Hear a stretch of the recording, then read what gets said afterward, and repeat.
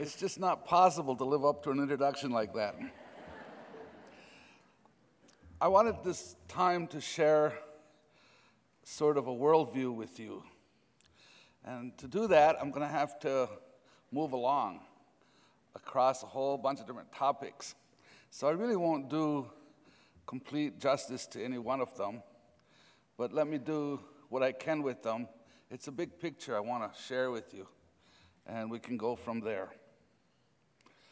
First, I want to state, for those who would hear this, that it would be my opinion that Native American studies as a discipline anticipates that there's an intelligence in the cultures of the indigenous peoples of the Americas, and that intelligence can be discovered.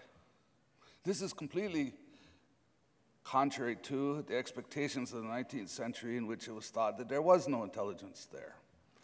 And now we're seeing some.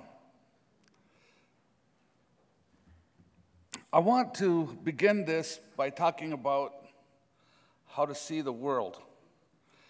If you go on your internet and do a little browsing, I would recommend that you take a minute or two someday and point your browser and use the keywords snowball earth.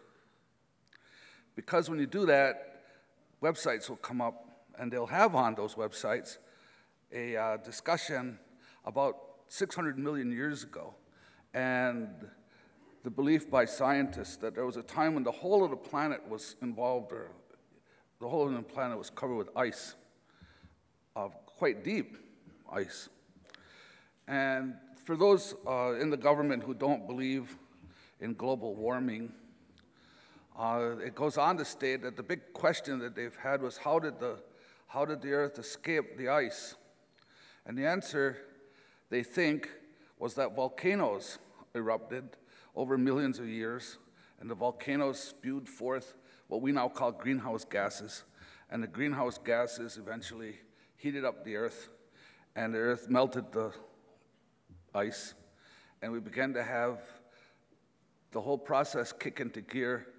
There was a great flourish of evolution that took place in the millions of years following the meltdown. And it took us to the place where we can almost imagine what the world might have looked like so long ago. Then there came another moment when it is believed that a species, our species, radiated out of somewhere. Now, I'm going to leave it open about where it radiated from. Some people want to say it radiated from Africa. Okay. Wherever it radiated from, though, it reached a point at which there were enough people concentrated in some areas that it was no longer possible for hunter-gatherers to keep radiating. And something must have happened. And our best bet is it was climate change that happened, probably a more arid climate, that forced people to consider trying to control their own food supply. Even way back then, when they first started the idea of domestication of food, we have to think that food domestication, contrary to the thinking of people who believe that civilization has been a movement from our lowest potential to our highest potential, it seems to me the history of food proves that that's not right. That what happened was that somebody chose to domesticate plants. But domesticating plants has problems to it. For one thing, you can only domesticate the plants that allow themselves to be domesticated. So you can't domesticate all the plants. When you do that, though, that means that of the 100 or so plants that you were used to eating, only 3 or 4 subject themselves very well to domestication. So you've actually reduced your choices of what to eat, as it were. Not only do the indigenous cultures have intelligence, believe me, the DNA factor has intelligence too. And the plants act in the plant's own best interest. They don't act in another species' best interest. So plants generally speaking, around the world will produce chemicals in their bodies that are intended to keep them from being eaten. We were domesticating plants that sometimes had defensive mechanisms in them that made them not the perfect food for humans. And in fact, this is the problem about domestication of plants. The domestic plants are not the perfect food for humans. The perfect food for humans were the ones that humans evolved from, the ones that humans went out and gathered, usually the fruits and nuts and whatever it is that they found. But they're not perfect, but they are survival plants. So when we think of agriculture, you might start thinking about survival plants. But one of the legacies that we get from domesticated plants is the fact that there's some portion of our society, some numbers of us, in almost every instance, that are unable to eat whatever it is the domestic plant is. There's some of us can't eat wheat. Some of us can't eat barley. Some of us can't, whatever it is, some of us can't eat it. Ever since we radiated out from wherever it was that we started out from, we've had to adapt to new environments. With the very exception of the high Arctic, for the most part, meat played a fairly low role in the ultimate survival of the species. Our species survived because we inhabited new environments. We learned about the edible plants that lived in that environment. We learned how to live with those plants. And in fact, those plants made it possible for our species to survive in almost every environment that is inhabitable across the whole planet. But it was our accumulated knowledge of plants, mostly, that made that a reality. And it was our accumulated knowledge and shared, passed down knowledge that made long-term survival possible. It's what I'd like to call our collective human heritage, was the knowledge of our relationship to plants, mostly plants.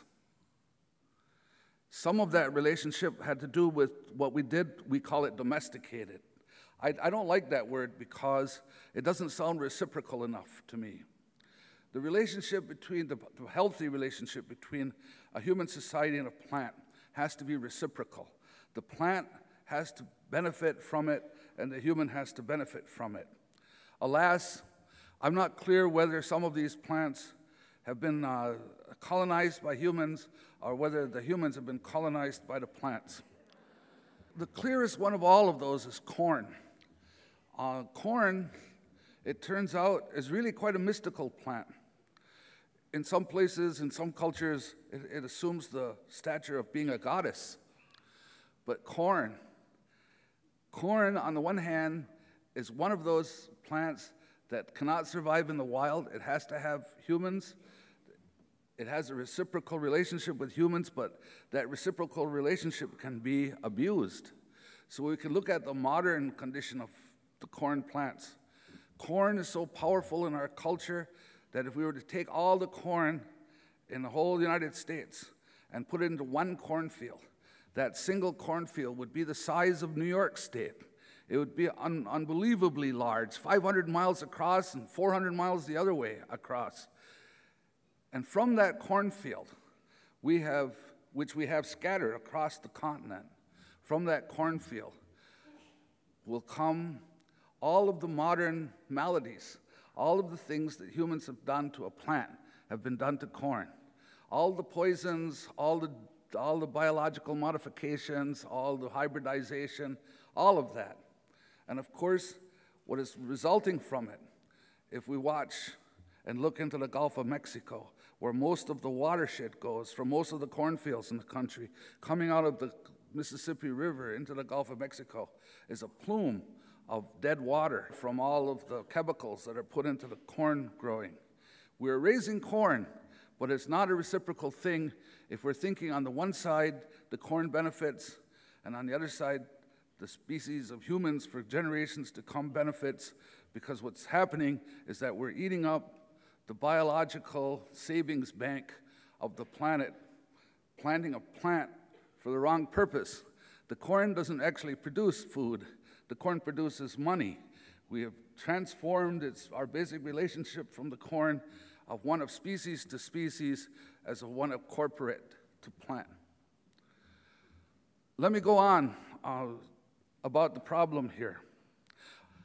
When I was first in graduate school, I had a very good timing to arrive on the scene at about the same moment that some Hopi elders were going across the country, meeting with other indigenous people, traditional societies, and talking about their prophecy.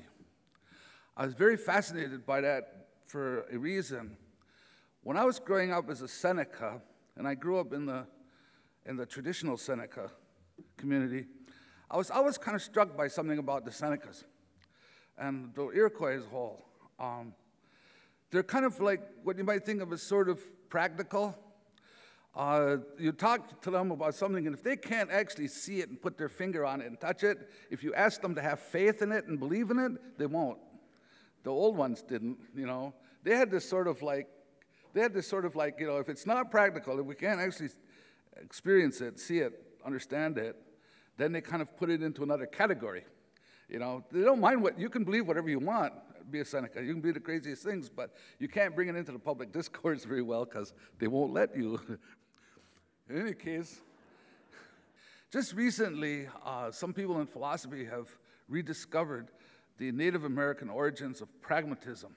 Matter of fact, the name of the book that most talks about it is called Native American Pragmatism. And Native American pragmatism is a way of thinking about the world that demands that the thinker look at the outcomes. You remember when you think about the great quotes from Native American people, you get quotes that say stuff like, let us look forward to what we do today and how it benefits the coming generations or 7 generations in the future. Let's put our minds together to see what kind of life we'll give to our children or blah, blah, blah. This is the concept of outcome. And it's different from Kissingerian realism in that it requires that all elements of the outcome be desirable. Keeping Nixon in power might not be desirable to many of us. So it's not Machiavellianist. It has a kind of requirement that you look far into the future and ask what are going to be the results of what it is that you're doing today.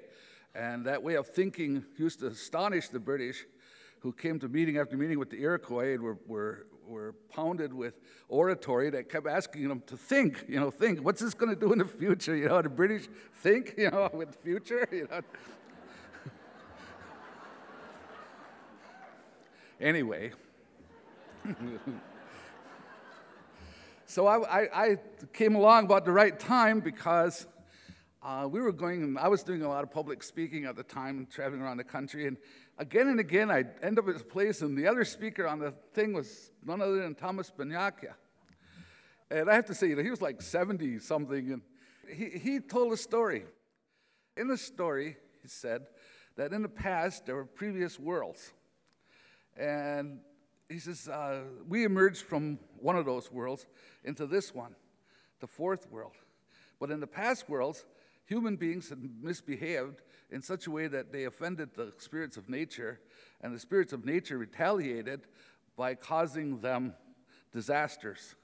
And he said, the things they did are the same things that modern American society is doing, and that we need to go to the United Nations and explain to all the world that what they're doing is the wrong thing, that they're letting greed and animosity and unclear thinking, if you would, and other stuff, they're letting them drive them, and they're destroying the earth. And what's going to happen is the earth is going to strike back. And at one point, the Hopi elders came to the Onondaga country and asked the Six Nations to help them. And the Six Nations had a treaty with them. And the treaty was that the Iroquois said, okay, we'll do our best to help you fulfill your mission. Their mission was that they had to go to a house of mica that was on the edge of the waters in the east. And they had to tell the world, warn the world, that what they were doing was going to lead to disaster. Now, I was always kind of puzzled about this in a little bit, because my question, even to them then was, okay, then what? We go there, we tell them this, they're not going to listen. What's the point? They said, well, we were told that's what we're supposed to do. We go tell them. And then they said something else I thought was kind of interesting. They said the evidence, the proof that what we're saying is true, they have that already. It's in their libraries. It's in their science. They already know that this is true. They just haven't absorbed it yet. So our job is to go there and tell them that this is the case. This is what's going to happen. In the end, Thomas did get to address the United Nations. And on the day he addressed the United Nations, they had the worst storm that blew off the Atlantic in New York City in history. As Thomas was in the United Nations building telling people that the world was going to experience horrible backlash by nature, outside, the street in front of the UN building was 3 feet deep in water because the water blew off the Atlantic in a horrible rainstorm, and the whole place was shut down and everything. And all the delegates from the UN went running home and this and that, and believe me, they've never invited any Indians back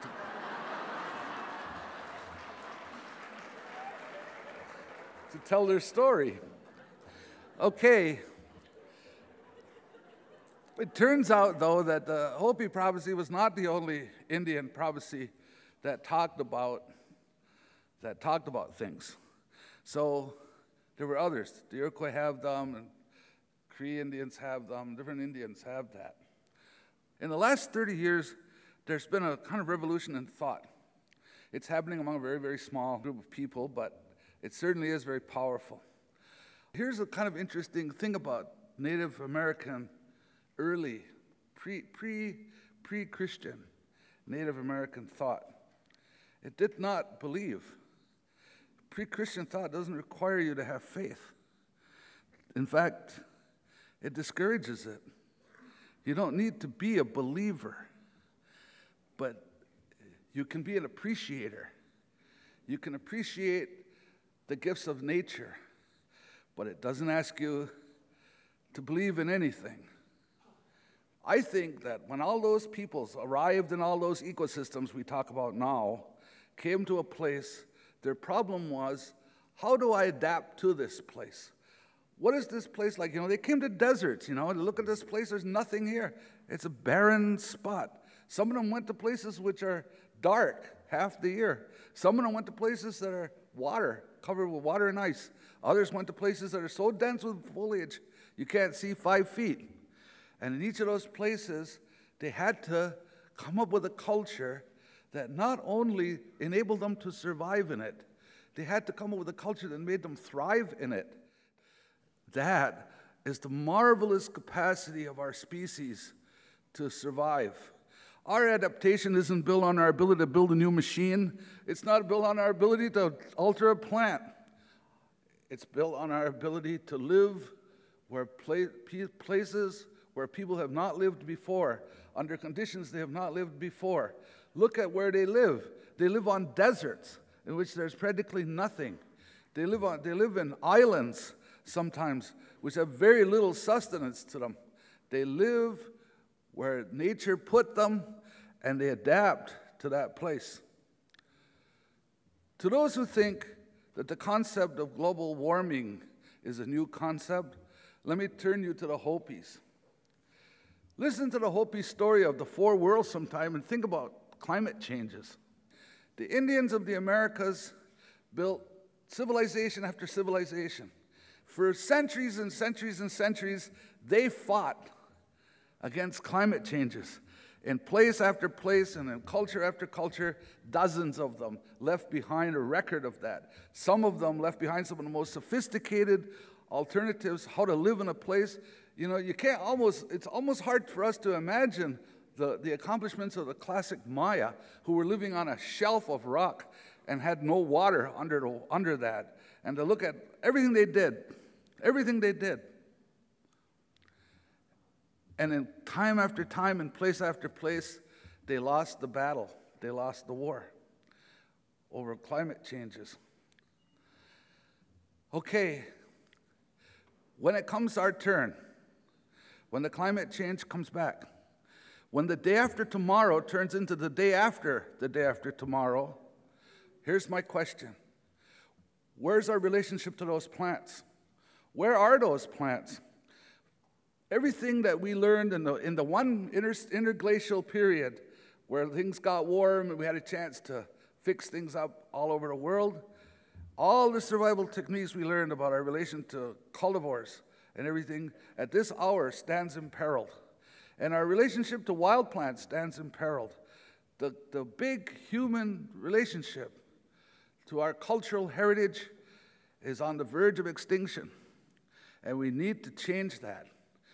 There's still enough plants left, but we don't have enough humans doing enough relationships with enough plants to ensure that when it happens, not if it happens, but when climate change comes, that we'll have some stuff to go on from there with. Humans will survive the next climate change. Trust me, humans will survive anything. Not necessarily corporations, though. Monsanto won't survive it.